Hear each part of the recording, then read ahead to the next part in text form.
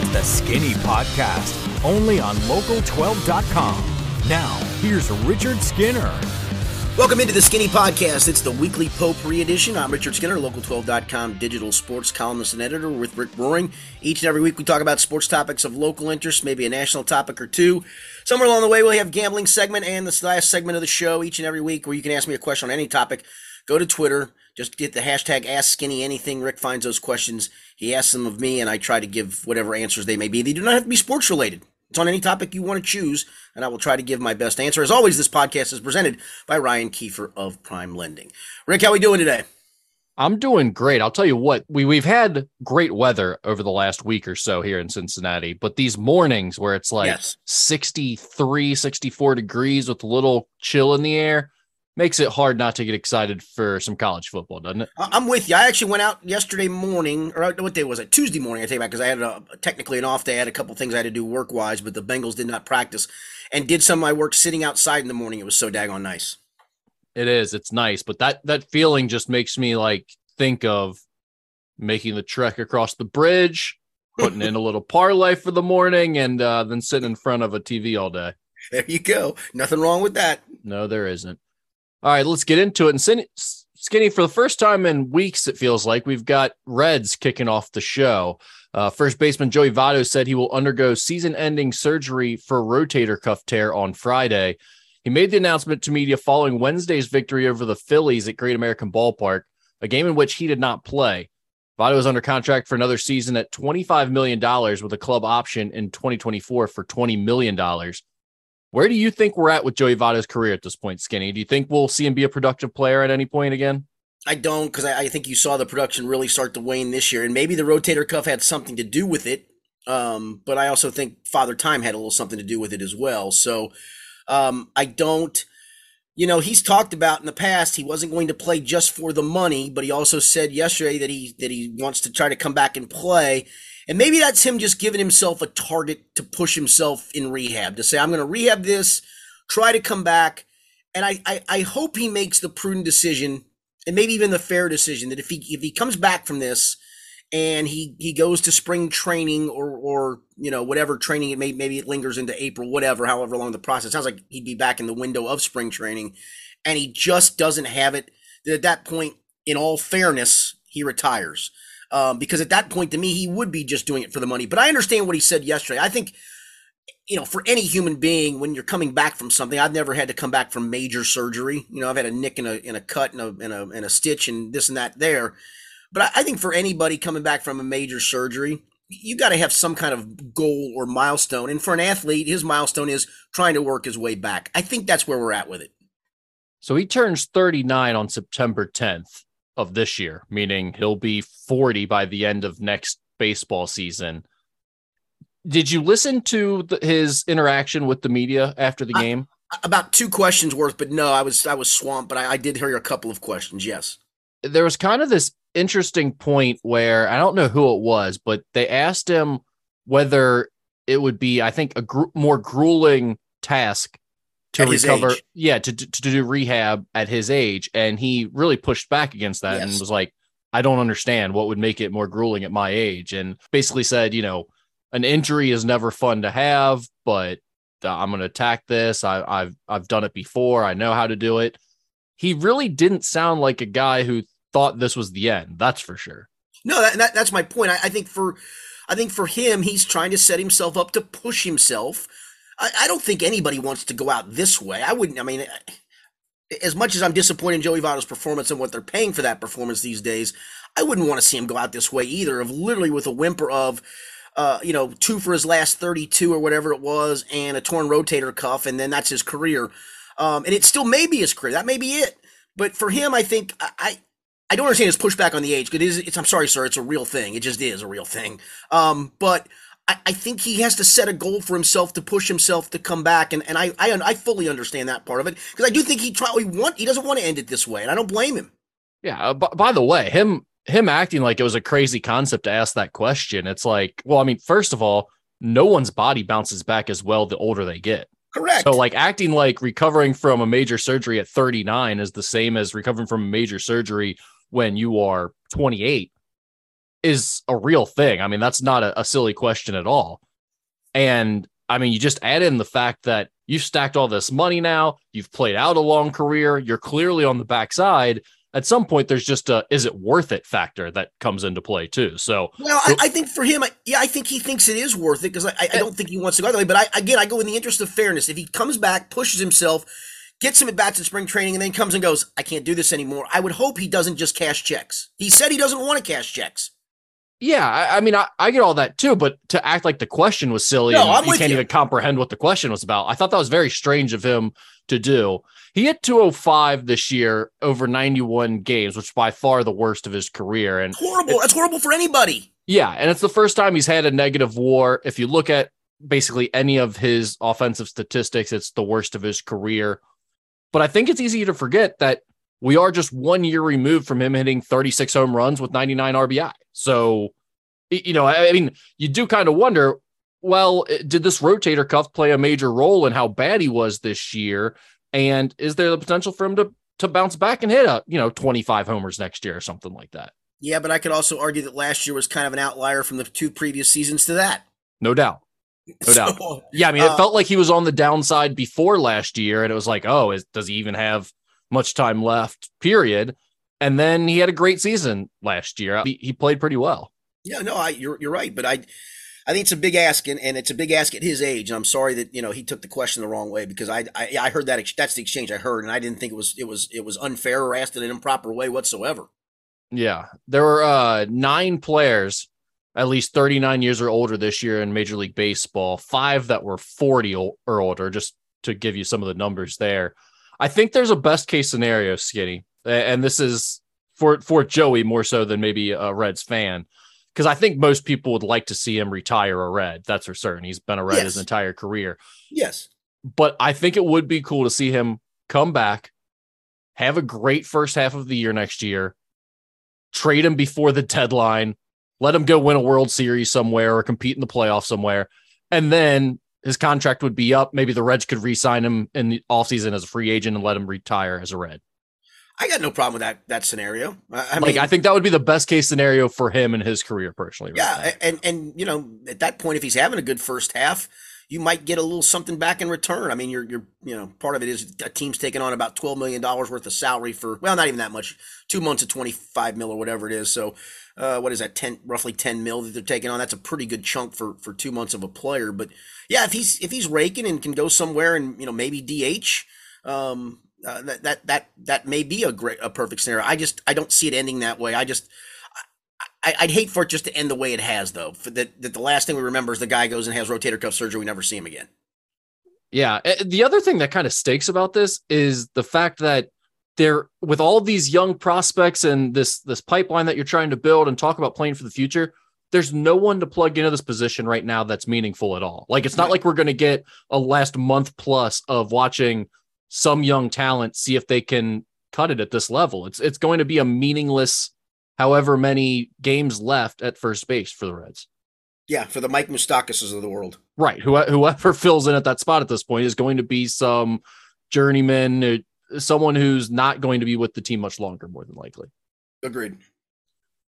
All right, let's switch gears back to the Bengals. And Skinny, speaking of back, Joe Burrow is back. The Bengals quarterback practiced for the first time on Sunday and even participated in 11-on-11s with the first team on offense Wednesday.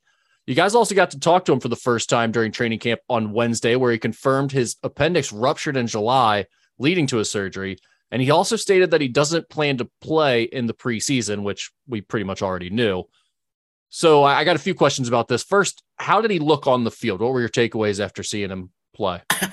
I think he looked great on Sunday in that first practice, and he's not looked any different to me. I talked to Brian Callahan after practice a little bit, and that's kind of what he said. He said, if I didn't know the guy had surgery, because I said, Joe said he doesn't feel like he's got velocity, the same velocity on the ball right now, and understandably so. And he said, honestly, man, he goes, if I didn't know that, I know he's a perfectionist. I couldn't tell you that. It really doesn't look that way to me. I mean, he dropped 2 or 3 dimes on Sunday.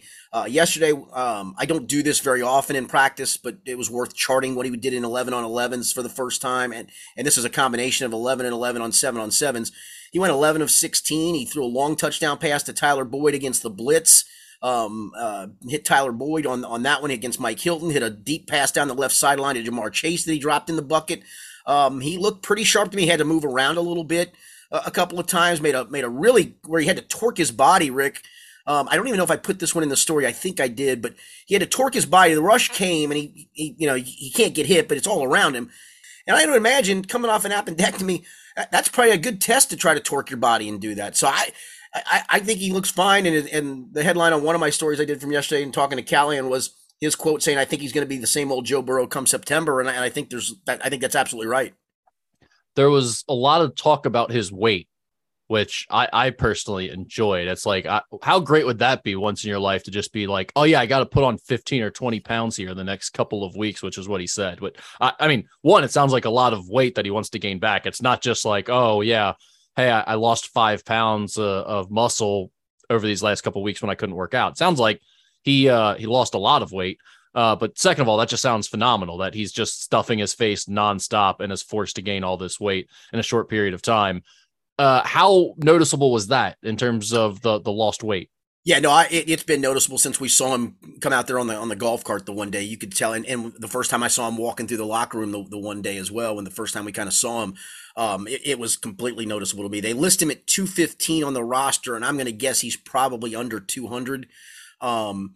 He obviously is a healthy eater. He's got a chef and all those things. I know Brian Callahan said yesterday in every meeting he's in with him, he's got a bowl of something that he's eating. So I don't think he's going to be stuffing his face with cheeseburgers and milkshakes and fries.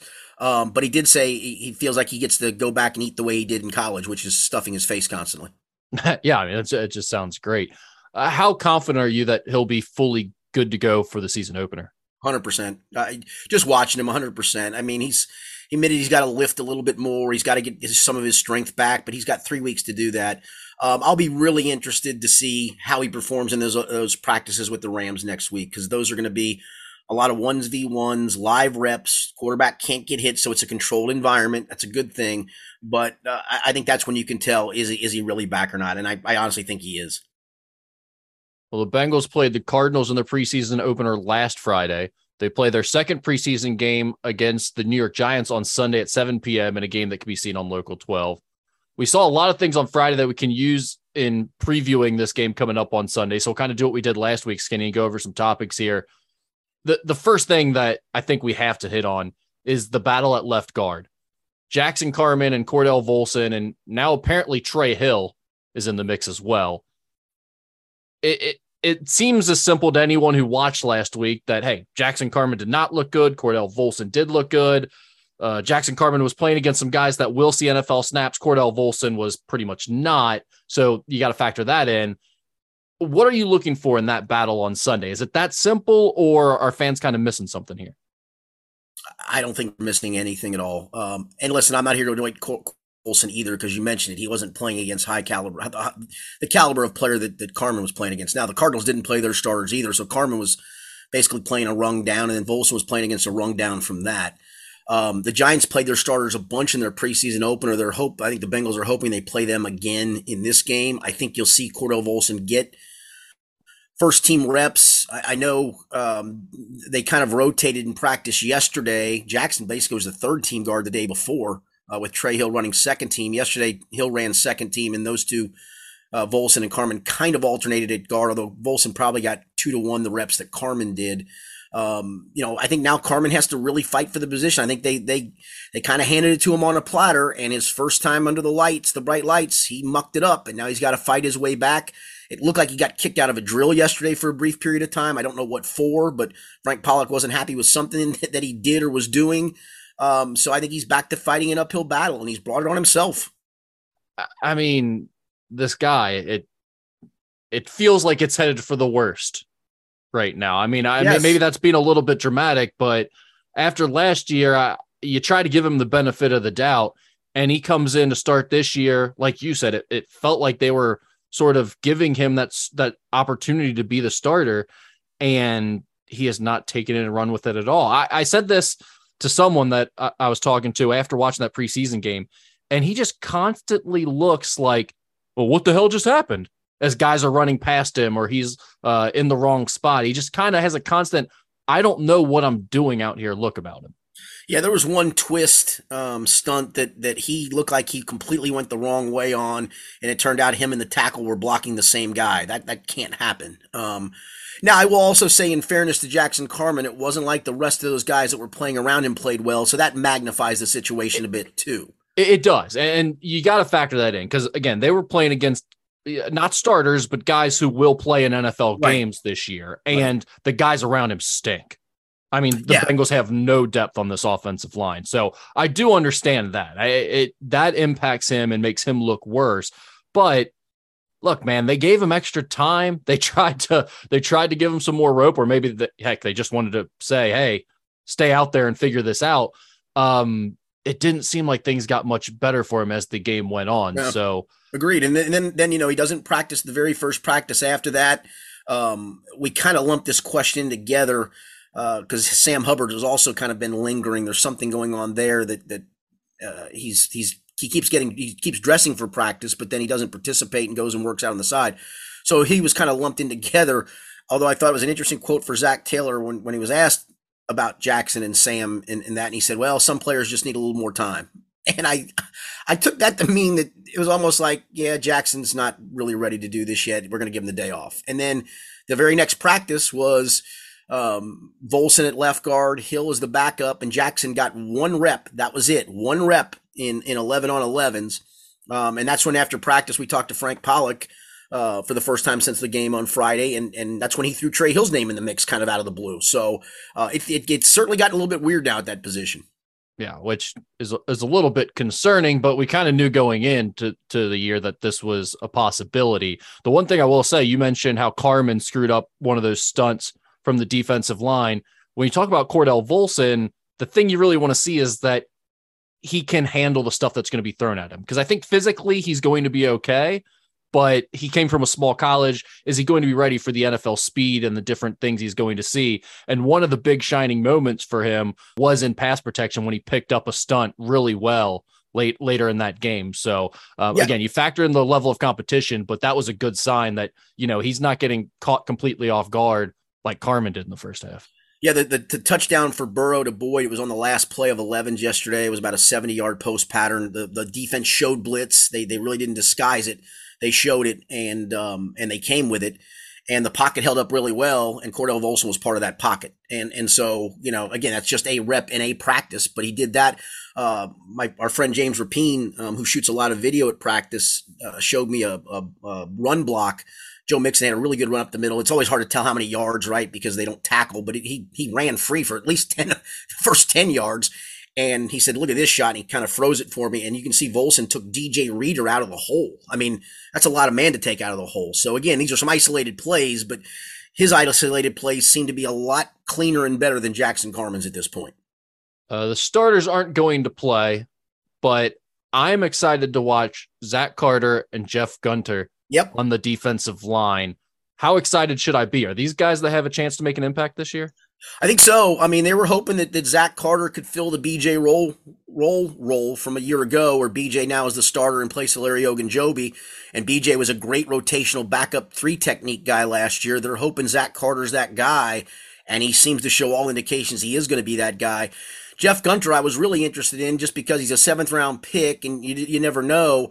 He's the guy that's got a little ass in him in camp. He's been involved in a couple of fights. He's got a little chippiness to him, and then he showed that motor on Friday. And I did my latest 53 player roster projection on Tuesday, Rick, and didn't have a whole lot of changes from training camp, but one easy one for me was taking Tyler Shelvin off and putting Jeff Gunter on, because Jeff Gunter impressed and Tyler Shelvin played 1 snap. So, yeah, I'm looking forward to seeing more of those guys and see if they can do it from game to game, not just a game or a series or a quarter. Let's see what you can do here the next game and then the next game, and can you provide something in the regular season? I think for Jeff Gunter, he's on path to make the 53. He'll probably be one of those inactives every week barring injury, but he's certainly played his way into the mix of the 53 for sure. I love guys that bat down passes at the line of scrimmage. I think that's like an underrated skill that certain guys do well or certain teams do well. And I think Zach Carter got 2 deflections there at and I mean, he was looking for him, he's like, if he wasn't getting off his block, he was trying to time it up and use that length to knock down a ball. I think that's a kind of a hidden talent that not a lot of guys have. So no, I agree. I agree. I like seeing that. And he's played great. So yeah, no, those two guys were very impressive. Are we going to see more of Joseph Osai at any point during the preseason, do you think? Yes, that's a great question, and it was funny because when I talked to Lou Anarumo 10 days or so ago, he said he was looking forward to seeing Joseph play a lot in the preseason, and then Zach kind of tamped that down before the game. Said he's going to play a few snaps, and that's exactly what he did, was play a few snaps. I think they just want to see how maybe that knee reacted, for how he reacted maybe to contact for a bit, and then say, okay, that's fine, you passed the first test. I think you will see much more of him in these next couple of games. He only played a handful of snaps, I think it was, but did I see them slide him down to one of the tackle spots? Yeah, maybe they did, Rick. I didn't notice if they slid him down to tackle, but it wouldn't shock me because they just have so many good moving parts that they can bounce around in there to add to the pass rush. I think the pass rush is going to be spectacular.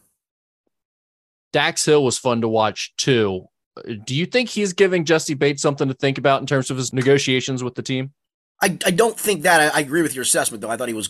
I mean, he gave up a touchdown, and it was a bootleg, and he was kind of the cleanup guy, and it wasn't really his fault. And then had the 2 pass breakups. No, I think Jesse's making the decision independent of anything. I really do. Fair enough. The other thing that I'm excited to see that I think is just becoming a regular thing every time the Bengals take the field is the Evan McPherson show. I mean, that was just absurd for a preseason game that I'm this excited to watch a kicker. But when he's hitting 56 and 58 yarders within a couple of minutes of each other, it's hard not to be excited. And the best part about it was it didn't matter who was snapping or holding for him, did it? That's right. No, that's right. And it's the second of the ones he hit, I think the 56 yarder that he hit, where my seat is in the press box is about, I'd say, the 25-ish yard line at the end zone he was kicking towards. I swear that thing was still going up as it passed me. And it was one of those ones where you can tell on kicks like that if the guy's got the distance. As soon as he hit it, it wasn't a matter of the distance. And we're at an angle where you kind of wait for the crowd to react to know if it's good or not because you can't completely see it. But I know this. That thing hit literally halfway up on the net. And I'm honest. He could have hit from 70 to 75 with that kick. I swear he could have. I would agree. I mean, looking at the view we had on TV, it felt that way too. I mean, he is just an absolute joke with this stuff. I mean, seeing him line up on the logo is just kind of a bizarre thing to begin with. We haven't seen it in the past at Paul Brown Stadium. And for him to just see, I mean, it seems almost automatic. Well, Rick, here's the thing too. And Zach Taylor's a different coach than Marvin Lewis. Marvin was a defensive guy. And so he would punt a lot of times. But listen, if this was Randy Bullock, Zach Taylor would have punted those 2 times, which is fine. But what ends up happening is you just stole 6 points. You stole 6 points. Now, you can argue that maybe punting them down in there and trading field position gets you, better field position to go score 7. But I don't look at it that way. I look at it, you just stole 6 points. Yeah, I mean, when you only need to get to the 40-yard line as an offense, it becomes a whole different ballgame, you know? Well, I've talked about this in covering Bengals Baltimore Ravens games. I've often thought in terms of when the Ravens have the ball, as soon as they cross midfield, I'm thinking, and I've talked to Paul Gunther, the former defensive coordinator, about this. You got to start to change your thought process of getting a negative play as opposed to just getting a stop, because Justin Tucker's going to hammer a 57-yard field goal on you. And I do think that's a real thing, that suddenly you're like, all right, we just can't stop them here on 3rd and 11. We need a negative play. And then you maybe gamble where you shouldn't have gambled, and that's an advantage of the offense, perhaps. Yeah, and I mean, even if that doesn't happen, just the simple fact of how many NFL games come down to one score. I mean, you look at all the spreads across the league, they're all pretty much between like 3 and 8 points before the games. There's a reason for that, because you have a lot of close games. If you're able to steal a field goal or 2 every game because of this guy, which they did a whole lot of at the end of last year, it is a major factor and a major weapon. It's real. And it's funny, the more he does this from distance, the more confidence he gets. You can just see it. I mean, honestly, I think that 65-yarder, while it was kind of gimmicky on that get back together day, I think that also gave him the confidence of, put me out there anywhere, dude. I'm going to drill it. And the other day it was like he just tried out there and it was as nonchalant as making a 38-yard field goal. It feels that way. And honestly, going back to last year, there were so many long, 48-plus yard field goals that he hit that it's just like, I mean, his percentage on those, the efficiency is just off the charts. I don't know that we've really seen anything like that.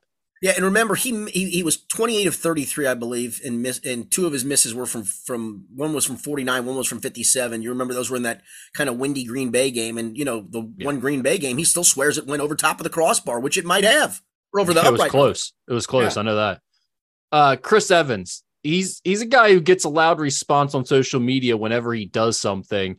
Do you think the coaches feel something similar about him to fans, or is this one where maybe we don't quite get it and we're not seeing everything with him?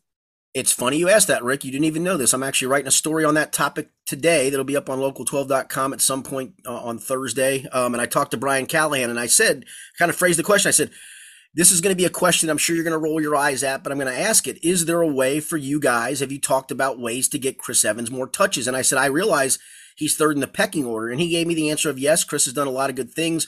We think a lot of Chris. Joe Mixon is obviously going to get the bulk of those. And, he unsolicited said, we love Samaje. He does a lot of great things for us. And I think for Chris, it's just a matter of, unfortunately for him at this point of his career, he's number 3 in the order, but he's certainly, and one of the things that Brian talked about is they tried to give him a couple of running opportunities in short yardage when they did a short yardage drill a couple of weeks ago. One of their early padded practices. He and Travion Williams were the 2 short yardage backs. They didn't use Mixon or Pirine. And Chris showed out really well. And I asked him, I said, do you remember those? He goes, yeah. He goes, he was great. I remember that. And he said, we're trying to get him more running attempts in the preseason because he really didn't run it a lot at Michigan. We want to see what kind of runner he is. And he's flashed that. And, the stats the other night don't show it because he had a 5-yard touchdown wiped out by a Thaddeus Moss hold and a 65-yard run wiped out by a Thaddeus Moss hold. But I do think the coaches love him. This is going to sound very coach speaky, but sometimes it is a numbers game. And right now he's number 3 in the pecking order, and you're going to get the carries and attempts to your main guy, and Pirine gets some scraps. I think you'll see a little more of Chris Evans this year on a consistent basis, but it probably won't be as much as fans would like. It just feels like he has that pop to him, that wiggle. When he has the ball in his hands, you just feel like something's about to happen, and he makes guys miss. He's just different in the way that he moves. It's fun to watch, but I mean, I got the sense that the coaches must not feel quite the same. Oh, no, I think they do. No, they do. And talking to Brian Callahan, I just think, again, it's a matter of sometimes. Well, no offense, but there's no comparison between him and Samaje Perine in terms of playmaking. Well, no, that's fair. But the one thing Samaje Perine is, he's a bigger back, and they don't have a back that size and style that Samaje Perine is. And honestly, if you look at his numbers last year, dude had a pretty nice year as a backup, and they love his special teams ability. Chris isn't quite there with that stuff yet. I don't think Chris is quite there with blitz pickup yet. And those are some underrated things I don't think fans count on or see. That's what I assumed it was mostly, was they didn't trust him as a blocker yet. And it limited his ability to how many downs you can play him on and how many packages you can put him in and stuff like that, which I fully understand that. But when you have a guy that's capable of making the big play, which it certainly looks like he might have some of that ability, I'd like to see you find ways to force feed him a little bit. Yeah. Paul Dehner Jr. and I from The Athletic, we talked about this a few days ago. If Chris puts together another couple of good preseason games here, would they entertain the idea of maybe trading Pirine and moving Chris Evans to the number 2 spot and Travion Williams as a capable number 3? I don't think that Samaje Perine really has that much value. No, it's not a matter of a ton of value back, but hell, anything back is better than nothing. I mean, you're not going to cut the guy. So, but if you feel confident in Chris Evans, then maybe you move on for something of value. Yeah, I don't know. I don't think it happens. Don't get me wrong. I don't think that happens at all. I just think you have a very capable number 3 back that listen, in this league, no offense, Joe Mixon's been hurt before. He goes down. Chris Evans might be your choice as the number 1 back over Pirine just because he does have a better skill set. Yeah, we'll see. I mean, I think at least as a kick returner, I'm excited to watch him this year. Yeah, hopefully they can find more spots. That is the one thing. He showed enough where, he had it in that last regular season game. They had him be the main guy in the playoffs, and you saw him return one for 41 yards the other night. He will get touches in that role for sure. And, if he makes something happen there, it may open their eyes to say, damn, we got to get this guy 5 to 8 touches a game somehow. How has Hayden Hurst looked in training camp? Because you mentioned Thaddeus Moss. He was, to put it nicely, a disaster in the first preseason game. Mitchell Wilcox isn't doing a whole lot for anybody. I believe he's injured hurt now. Yeah, he's hurt. Yeah. But I mean, even if he's healthy, I don't think it's going to make much of a difference. You know what I think of Drew Sample. So I guess what I'm trying to say is I don't see a lot of talent at that position, and we haven't seen Hayden Hurst yet from a fan perspective. No, What's he showed in training camp? He's been great in camp. He's caught everything thrown his way. He's made a couple of really tough catches. Joe was asked about him yesterday, and I'm not sure I would completely agree with his assessment, but he said he's got a little wiggle to him. I think he's a better receiving tight end than CJ Uzama, honestly, by a mile. Well, and he's faster too. That is the one thing I do remember seeing him. The dude can run for a big white guy. That's for sure. Yeah, no, he was a first-round draft pick. All right. Anything else to look forward to for Sunday's preseason game, Skinny? Nah, kind of the same things. Can Kwame Lassiter do something in the return game? Can he and Kendrick Pryor, continue to push for a roster spot? I still think it's an uphill battle for both. And obviously the punter battle is still a real thing. Drew Chrisman is just hammering punts in practice right now. They kind of were at a draw the other night, but that younger leg starts to really show up in some of those camp practices. Well, and low key, I do think it was big for McPherson to hit those 2 long field goals with Chrisman holding. One of them with Chrisman holding. Yeah, with the different groups snapping and holding for him, because it's like, it's not impacting him at all. He's fine. So you kind of just free to look at it from a standpoint of what's going to help you most from a punting perspective and from a snapping perspective. It's not really impacting McPherson, it wouldn't seem.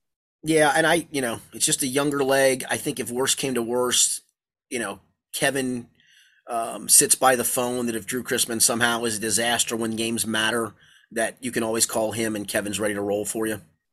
All right. You've probably seen this already, so we don't need the whole backstory, but essentially John Calipari was telling the media in the Bahamas about how much he needed a new practice facility to keep up.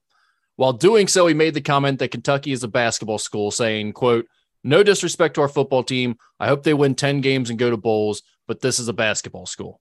Mark Stoops then fired back on Twitter.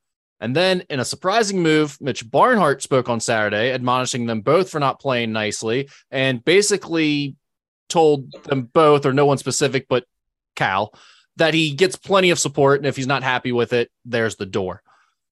Skinny, what were your thoughts as you watched this battle unfold between the UK basketball and football coach?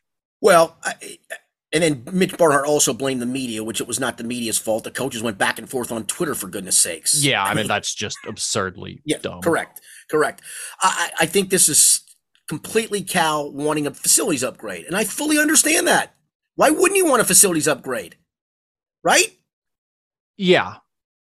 But do you have an issue with the way you went about it? No, because if you really listen to the context of his quote, he had praise for the football program. He said he's rooting for the football program. He mentioned it makes his job easier when the football program's good. But you can and I'm going to guess that this has gone to deaf ears behind closed doors. Listen, you know me, I'm not a Cal fan, right? Right.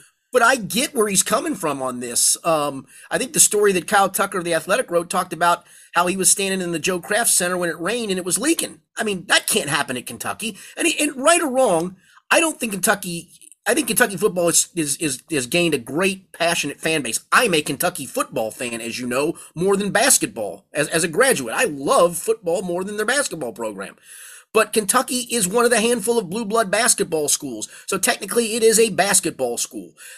He probably shouldn't have said it that way, but he wants facility upgrades. And I'm going to guess that behind closed doors, he's been told, nope. And he finally said, to hell with this. I'm going to take my shoe, pound it on the gavel, and hopefully get what I want. He didn't, but I understand where he's coming from. And God love Stoops. I get where he's coming from too.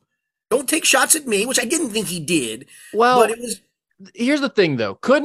If Cal just leaves it at Kentucky as a basketball school, it's something he said before. It's something that's been said constantly. It's something that no one's going to argue with because, like you said, they're a blue blood. But when you add in that jab about win 10 games and go to bowls, it makes it feel like you are taking a shot at Stoops and what they've quote unquote accomplished. Oh, I didn't think that at all. I think he said I'm rooting for them to win 10 games and go to bowls, which is what they've done of late.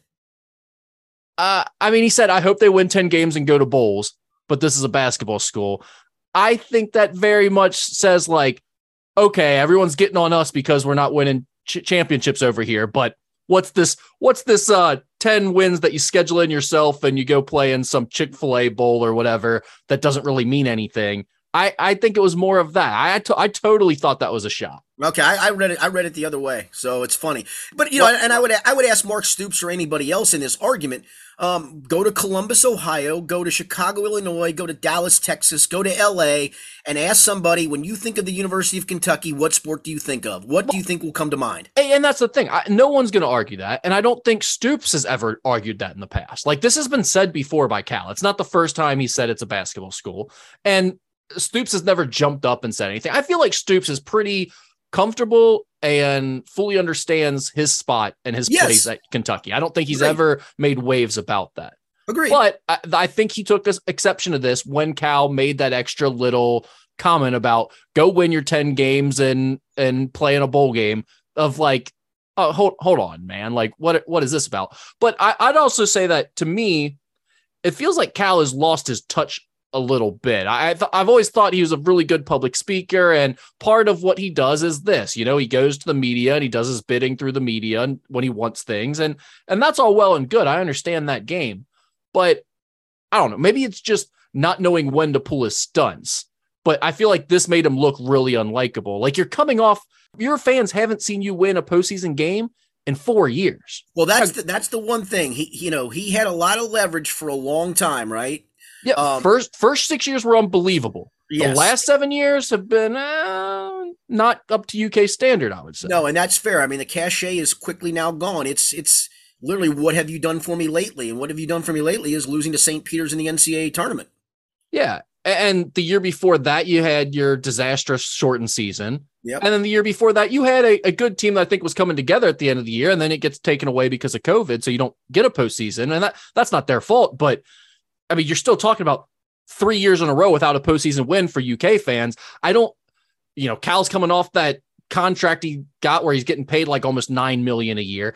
I don't know that this is the right time for him to be doing this whole, give me a upgraded practice facility or else I can't possibly compete at this level. And by the way, let me take shots at the football program while I'm at it. It's just like, where are you coming from with this? Like, couldn't you just shut up and hopefully you win this year and then you can start talking about that again? And then he did walk it back, obviously, because I think he did. I don't know if he felt remorse. He obviously felt the PR spin was getting away from him, because a lot of Kentucky fans, I think, took up for Mark Stoops in this argument for sure. Yeah, I'll say this. I think it was a bad look for Cal. I don't think it's a big deal overall for football or basketball or Kentucky in general. It's just, maybe slightly embarrassing for some to see the arguing back and forth. But I think overall, this was kind of a good thing for UK football, just because people are actually talking about them nationally. Right. No, now, granted, it's everyone's talking about how UK is a basketball school while they're doing it, so that may not be great from a recruiting perspective. But hey, just being ranked in the top 25 poll to start the season, first time since 1978. Right, but that's still probably not enough to get them on ESPN right now during this time of year. And this past week, they've been all over. So a lot of people have been talking about the good things that Mark Stoops has done and what he's accomplished. So I do think the football program has gotten some positive publicity out of this that they otherwise probably wouldn't have gotten. Yeah, and the bottom line is, it doesn't sound like Cal's going to get his way anyway. No, it doesn't sound like it. I do think Mitch Barnhart's kind of point about, look, you get plenty of support, and I think part of that is factoring in the nice contract that they gave him. Well, my God, they gave him the nice contract with the impossible buyout. Or honestly, I would be on the verge of saying fire the son of a gun after last year. Right, exactly. So I think Mitch Barnhart's coming at it from a perspective of, this isn't the time to be throwing around your weight and acting like you have leverage, pal. And he's absolutely right about that. It just feels like weird timing for Cal to be doing this. I get everyone's always in an arms race to have the newest, latest, and greatest for recruiting purposes. But he's going to have the number one recruiting class in 2023. So it's not like it's holding him back a whole lot. Why don't you just win this year, hopefully, with what looks to be a very talented really good team. Yeah. And right. Then you come back next year and you ask for it, and everyone goes, yeah, you know what? Cal's earned that. It's bizarre. One other thing I wanted to ask you about is this, of course, brought up the whole conversation of basketball school versus football school. And you saw some people talking about, oh yeah, this is a basketball school. This is a basketball school. I think there's a few, the blue bloods are obvious. You got Kentucky, North Carolina, Duke, and Kansas are all basketball schools. I think you throw Indiana there without a doubt. I mean, there's no question they're a basketball school over football. What other schools from the major conferences would you say are basketball first schools? I mean, it's hard to argue. I mean, you don't come to mind with them, but they have won more national championships than anybody. UCLA has to be in that conversation for that. Agreed. Yeah, I think I think UCLA is a definite too, in my opinion. And it's funny, we think of them in terms of just what John Wooden did, right? But you had Larry Brown went to a national championship game when they lost to Louisville in 1980. Ben Howland went to three straight Final Fours. Mick went to a final. I mean, it's not like their success ended when John Wooden retired in 1975.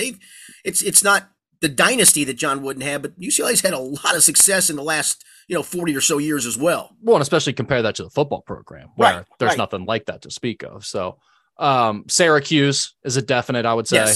Yes. Trying to think who else would just pop in my head as a basketball school that has Maryland. Football. No, because no. Really? You don't think Maryland's basketball school? Yeah, they're more basketball. They're more basketball than football, but I don't think of them as an anything school. I just Well, I guess you do get into that where some of them are just school, like Purdue, for instance. Are they just an engineering school? You don't count them either way. Correct. Because I think I would go Purdue's basketball over football. I don't know if you want to go over the years and you need to go back to the 60s through. Purdue probably had more success in football than basketball. Really? Go back to the Bob Greasy, Mike Phipps days. They had some pretty good talent in the 1960s. They've put out some NFL players too. I mean, Jim Everett, Rod Woodson. Well, even more recently too, Drew Brees and right. I mean, Joe Tiller had a lot of success at Purdue. Yeah, okay. I can be swayed on that one. What do you think about Louisville? I would say basketball school. I would say basketball school. Yeah, I'd say basketball school. Yeah. Virginia. Again, they're kind of in the lacrosse school. Yeah. See, I actually did a radio hit in Lexington on Monday, and the host actually asked me, so where do you weigh in on this? Kentucky's a basketball school versus a football school. And I said, well, if you want to be truthful of what's had the most success here of late, I'd say it's either a volleyball or a rifle school, one or the other. Yeah. But I mean, I think that to me, the big thing about it is, what do your fans care about? Right. And I mean, obviously UK, it's not. So here's my question then locally. What would you consider Cincinnati? Tell you what, basketball school for sure. But over the last decade, I mean, it started with the Brian Kelly stuff, obviously. He started getting it rolling to where you actually had legit fan support, I feel like. The levels Luke Fickell has taken this thing to recently, I mean, that gap has been closed significantly. Now, yes. I think you still have a recency bias there. If you go all time, it's no doubt basketball still. Correct. I mean, you go back to Oscar and then in the national championships after that. And I don't know where they sit all time in wins, but they're at least top 20. Hell, they might even be top 10 all time in wins. And plus the Huggins years. Yeah, clearly a basketball school overall. But of recency bias, that's flipped down its head a little bit. Yeah. And I mean, to your point about what do the fans care about? I tell you what, there's more buzz right now for sure about the football program than there is about basketball. And that's the result of, what's gone on the last few years with the basketball team, obviously. But man, that's a good question. I would still say basketball overall, but it's more of a question than it's ever been, without a doubt. Yeah. What'd you say about NC State basketball? I'd go again, meh. Nothing. But you got to be one or the other in this case. What do your fans care more about? I would say basketball. I mean, Valvano won a championship. Norm Sloan won a championship. I mean, they've got a couple of banners there for national championships in football. They ain't got those, or for basketball, rather. They ain't got those for football. Wake Forest, basketball school? Clearly a basketball school. All right, here's one for you. I think I know the answer to this, and it probably is the right one. What's Florida? Football. Football, without a doubt. I mean, don't get me wrong. They've had that success in basketball with Billy Donovan. I mean, that's undeniable that they have a big following there too. But in the state of Florida, football is king. That's probably fair. Most of the SEC is, I would say, really all of the SEC except for Kentucky and Vanderbilt, really. Yeah, maybe Arkansas, maybe. That's a good point. I still think the fans probably care more in Arkansas about football overall. I don't know, man. I've covered a game there against Kentucky, and it's a beautiful stadium. I don't think it was a sellout that day, and I've also covered game night. These are the Nolan Richardson era Arkansas teams where that place was rocking, bro. Well, and that's a huge arena too. Yeah. I mean, they showed up. NKU played there 2 years ago, or 3 years ago now, maybe. Yep. And it was a beautiful facility, and they had a lot of fans there even for the NKU game. So maybe Arkansas is a basketball school. I think those are the only other two in the SEC that I would even put in the conversation. Here's an interesting one. What about Illinois? I would go basketball by far. They do have some tradition in football, but no, I'd go basketball by a mile. Yeah, I agree. And then there's only one in the Pac-12 that I can really think of, Arizona. Yes, clearly basketball. Yeah, but I think that's it out west, right? Or in terms of Pac-12. Utah? I don't know. Their football program's been really good of late. I probably, again, got recency bias there. That's some of this, too, when we're kind of in that middle gray area with, for me, I think it's the blue bloods or bust when you're talking basketball school or football school. I get that to a certain extent, but I mean, if you're just going by each individual school, do you look at them as a basketball school or a football school? What are they more known for? What do their fans care more about? I mean, I think there's still an answer there. How about Baylor? I think they're in Texas, man. I think they've still got to be a football school, right? I understand that they've been really good in basketball, but it's a good one though. It is a good one. I thought about that one a little bit, but just being in the state of Texas, I don't think it matters if you're even good at football. I think you're a football school. That's probably right. You're probably right. Just because the people care about it so much. I mean, it does, not saying Baylor fan base is anything crazy, but I imagine if you go person by person in that state, in that fan base, in their alumni, they care more about football than they do basketball. All right. Lastly, Thomas More. Women's basketball. There you go. Good answer. Yeah. Well, if you did that, that's probably UConn's answer, right?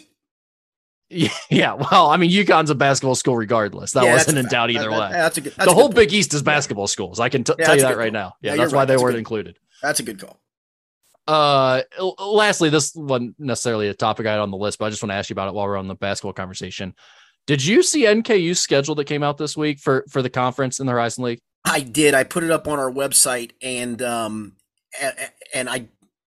so anal sometimes from my old days of laying out a newspaper. I will go through and boldface some things and bullet point some things and kind of clean some stuff up. And as I'm going down the list, I usually put home games in caps. Well, they sent the whole thing in caps, right? So I had to do some of the changes in that. So then I'm looking, and to their credit, they put like these dates versus whatever, which are always home games, and then ats. And I did a double take when as I'm coding this, 7 of the last 8 games, I go, that can't be right. And I hadn't really even read the story at this point. I just copy and pasted it, and I was going to go back and read the story after I did all the graphic stuff to it. And I went, this can't be right. 7 of the last 8 on the road? It is right, Rick, and I know you know of that. That's the craziest thing I've ever seen. I've never seen anything like it. I mean, not only is it 7 of 8 on the road, but NKU plays 7 of their last 8 on the road. Wright State plays 6 of their last 8 on the road. And the only reason they have that extra home game is because NKU goes up there during that. Well, they're travel partners, right? Yeah, but I mean, this year you had UIC drop out. So there's kind of like this odd. Oh, that's right. Yeah. Game. You're right. Yeah. So you've got the 2 premier programs in your conference, the 2 teams that have basically won everything and been in the conversation every single year since NKU joined the conference. You're screwing both of them at the end of the year. That makes absolutely no sense, especially when you've gone through all this trouble in recent years to try to make sure that your best teams have the best chance to make it to the NCAA tournament. And now you're doing this to your 2 premier programs. I mean, that makes absolutely no sense. And not only do they do that, but if you're going to do something that mid-major, at least explain why. At least just admit it like, hey, we've got a arena conflict with 3 or 4 of these schools that are elsewhere that don't necessarily own their arena or whatever. If you have an explanation with it, it's like, I'm not going to like it, but at least I can be like, oh, okay, I get it. This just looks like you have no idea what you're doing at all. So I mean, maybe we can clarify that Horizon League office at some point. I'm probably going to get blowback from someone at NKU for talking like this since I do the games on radio, but I mean, it's just crazy. I've never seen anything like it. I'll talk like that for you. It's the most asinine thing I've ever seen. It really truly is. It is literally almost like you're setting these teams up to try to fail. Who comes to this conclusion and is like, okay, that'll work. That's fine. Either that or when they're just doing the schedule, it's like, okay, we got to have these teams. We're not going to mix and match. Unfortunately, we've done this. We've backloaded that, and too bad for those teams. They're just going to have to deal with it. I literally, when I did that yesterday, I literally had to do a double take and go, this can't be right. And then I did get to reading a quote from Darren Horn, who didn't sound very happy with it at all, and understandably so as well. It's like, they do all the talk about student athletes and everything. And then it's like, oh, go ahead and play 3 straight weeks on the road. And you got 5 road games in a matter of 8 or 9 days at one point. I mean, it's just like, what are we doing here? Honestly, I honestly don't get it. And you're right. There's no explanation to it. And I think that's where Darren Horn says, he said, I think the league will be improved from top to bottom. He said, but I just feel bad for our fans, especially our students, that our home game with Wright State is the week after Christmas, which is the 29th. And as the league race heats up in February, we will finish with 7 of our last 8 games on the road. That just, it doesn't make any sense. Yeah. And they screw up that NKU Wright State game, that rivalry game every year at NKU. They never get it on the weekends. And even, in this case, they've got it during Christmas break when no students are going to be on campus. So it's like, fortunately, NKU is a commuter school and, you'll still have some people there, but it's just, not a great job by the league office there of putting the schedule together. You don't have to say this because terrible job by the league office. Embarrassingly bad. Thank you. All right. So Ask Skinny Anything. This will be a quick version here. Dan says, rank the following mascot hijinks. And if Skinny had to do one, what would he do? You've got the leprechaun or duck doing push-ups, running onto the field with a large wild animal like a longhorn or buffalo, the brewer slide into a giant beer mug, the Phoenix gorilla rappel from the roof, or the sausage president race in Washington and Milwaukee. The sausage president race, I'm going to rank last on that list. That one doesn't do much for me. Yeah, it's dumb. If you're going to do the race, you got to do like the fat flash guy they've done where you start. I love that one. That one's fabulous to me. Yeah, you start like halfway. Normal person starts halfway through the outfield, and then they bring on a fat guy who just blows them away from the full distance. Yeah, no, I love that one. Gorilla's number 1 for me. That is a boss ass move. Mm-hmm. I wouldn't do it. I didn't ask that part of the question. I wouldn't do that one, but that is a boss move, man. It is. Yeah, I agree with that. That's my favorite. All right, so I got running on the field with large wild animal, which is always, that I wouldn't want to do that either because it adds in some uncertainty to the whole situation. Yeah. I mean, I just saw a story where a buffalo knocked a girl like 15 feet up in the air and she's lost the use of her left leg. Even though I've got him by the chain, I can't control that damn buffalo. Yeah. I don't care if he's trained or not. It's a wild animal. He might have a cute name like Ralphie, like he does, but I don't want any part of that buffalo. No, thank you. No. So what else do we have on the list again? Oh, the push-ups. The push-ups and the slide into the giant beer mug. I'll go slide number 2, push-ups number 4. Push-ups have become pretty cliche. Just about every team has its mascot doing those push-ups. Yeah, that's right. That's right. This is from a buddy of yours or someone at least, which I asked you beforehand. Otherwise, I would have been like, oh, this question's a little bit much. But Ken says, I had a dream that Rich... Do people call you Rich that you're like friends with? Some people do, yes. Okay. Some people call me other names that we can't use on this podcast. Yeah, I've never heard anyone call you Rich before. Yeah. I had a dream that Rich was in the final group of the U.S. Open on Sunday, but could not play because he had to dog sit Rhett. Question, would you give up the U.S. Open for both daughters or just your favorite? I'd give it up for Red is my daughter's 1.5-year-old Shih Tzu. I'd give it up for him and my Shih Tzu. Yes, I would give up the U.S. Open final round as much as that would pain me to dog sit. All right. I literally, my son-in-law went to FC Cincinnati's game on Saturday. I had to go do a football scrimmage game, a high school scrimmage game. And he said, would you mind coming and watching him for a little bit after your game's over? I said, how about if I just take him and he spends the night? He's like, I said, man, that's kind of the deal. So I got a night with my guy. He's my dude. Nice. Dog sitting. If we've done questions like this before, but I don't know if it's ever been Cincinnati specific. If you could have dinner with 3 Cincinnati sports legends, who would you pick? He was so hard to like, but I'd still, in a setting like that, Oscar's a fascinating guy. Oscar Robertson. Fascinating guy. I'd put Oscar on the list. Man, it's a good one. Oh, Hugs is a good time. Yeah. Hugs. I mean, if you want to go out and have dinner and drink, Hugs will drink with you. You may not drink with him per se, but he'll drink. Well, with you'll be you. driving him home at the end of the night, or at least find a way for you to get home. I've actually drank with him, and it doesn't end well a lot of times. I mean, yeah, no. So Hugs is on that list, as goofy as it sounds. Now, who else would be on that list? Honestly, I'm having a hard time with it. Maybe Paul Brown. Oh, that would be a good one. Yeah, I wouldn't want Pete. I've actually been in a setting with Pete numerous times. Johnny Bench would talk about himself all night, which would be boring. I like Ken Anderson. Ken Anderson would be fine, but I've had beers with Ken Anderson, so yeah, you've already done that before. Yeah. I'd have to have Ocho. I mean that. Yeah, I know he's your guy. Time. He's not quite my guy. Speaking of that though, Rick, Adam Jones, Pac-Man Jones has been in the locker room a couple of times. He came in the other day. Garbage.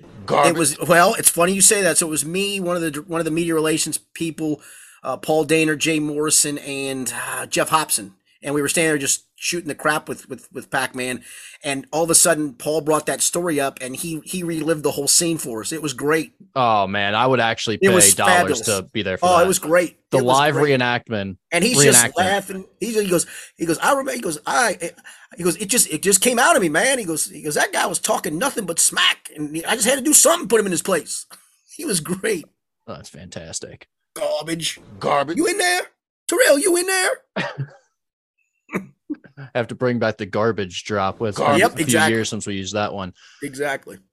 All right. How many raw eggs could you drink if you got $500 for each one? Ooh. I mean, have you had a raw egg before? I've never done this. Is it that bad? I have not. On one of those AMC network things, they've been playing Rocky quite a lot lately, and there's a famous scene in there where Rocky, while he's training, drinks a glass of, I think, 6 or 8 raw eggs. I can't remember the amount of it, and I think Sylvester Stallone actually did that, and it's gross to watch. But he downs it like you're downing a glass of milk after eating 5 cookies or whatever. It's a hell of a scene, to be honest with you. For $500 each. I mean, I'm getting $2,000 easily. Yeah, guaranteed. I was going to say I think I would try to force 4 down. Yeah, I don't even think that's a question. Like, I think I automatically get 4. I don't think it would be as easy as you think. Well, I'm factoring that in. I'm thinking it must be harder than I'm thinking in my mind, so I'm not going to say 10. But I think 4 is like a no doubt. You could just slam them before you even know it's really happening. Yeah, because it's. I mean, they're like liquidy. I mean, they are liquidy, but there's something about it. I don't know if the taste would be what you're thinking it would be. The taste wouldn't be good, but again, the first 4, it's like before you even taste it, it's already in, and you're shooting it down the hatch. And that's kind of how he guns that down in the scene in the movie. Like, he guns it down so fast. It's like, did you even taste it? Yeah, I'm getting an easy $2,000. I think I could do 6 to 8. This feels like we're getting set up for a challenge on this, which I would fully accept if this person's willing to pay $500 for each egg. Yeah, absolutely. Now I know the based on the person who asked it, I don't think he has $500 to give us per egg, or at least he'd be willing to. I shouldn't speak to his finances, but I don't think he's offering to pay us. Yeah. But if anyone else would, I would gladly try to figure this out. Now, because I think in terms of like, I can eat a hard-boiled egg in like 2 chomps, right? So now I'm putting it in liquid form. Yeah, I think anything over 4 would be a stretch for me, and 4 might even be a stretch, to be honest.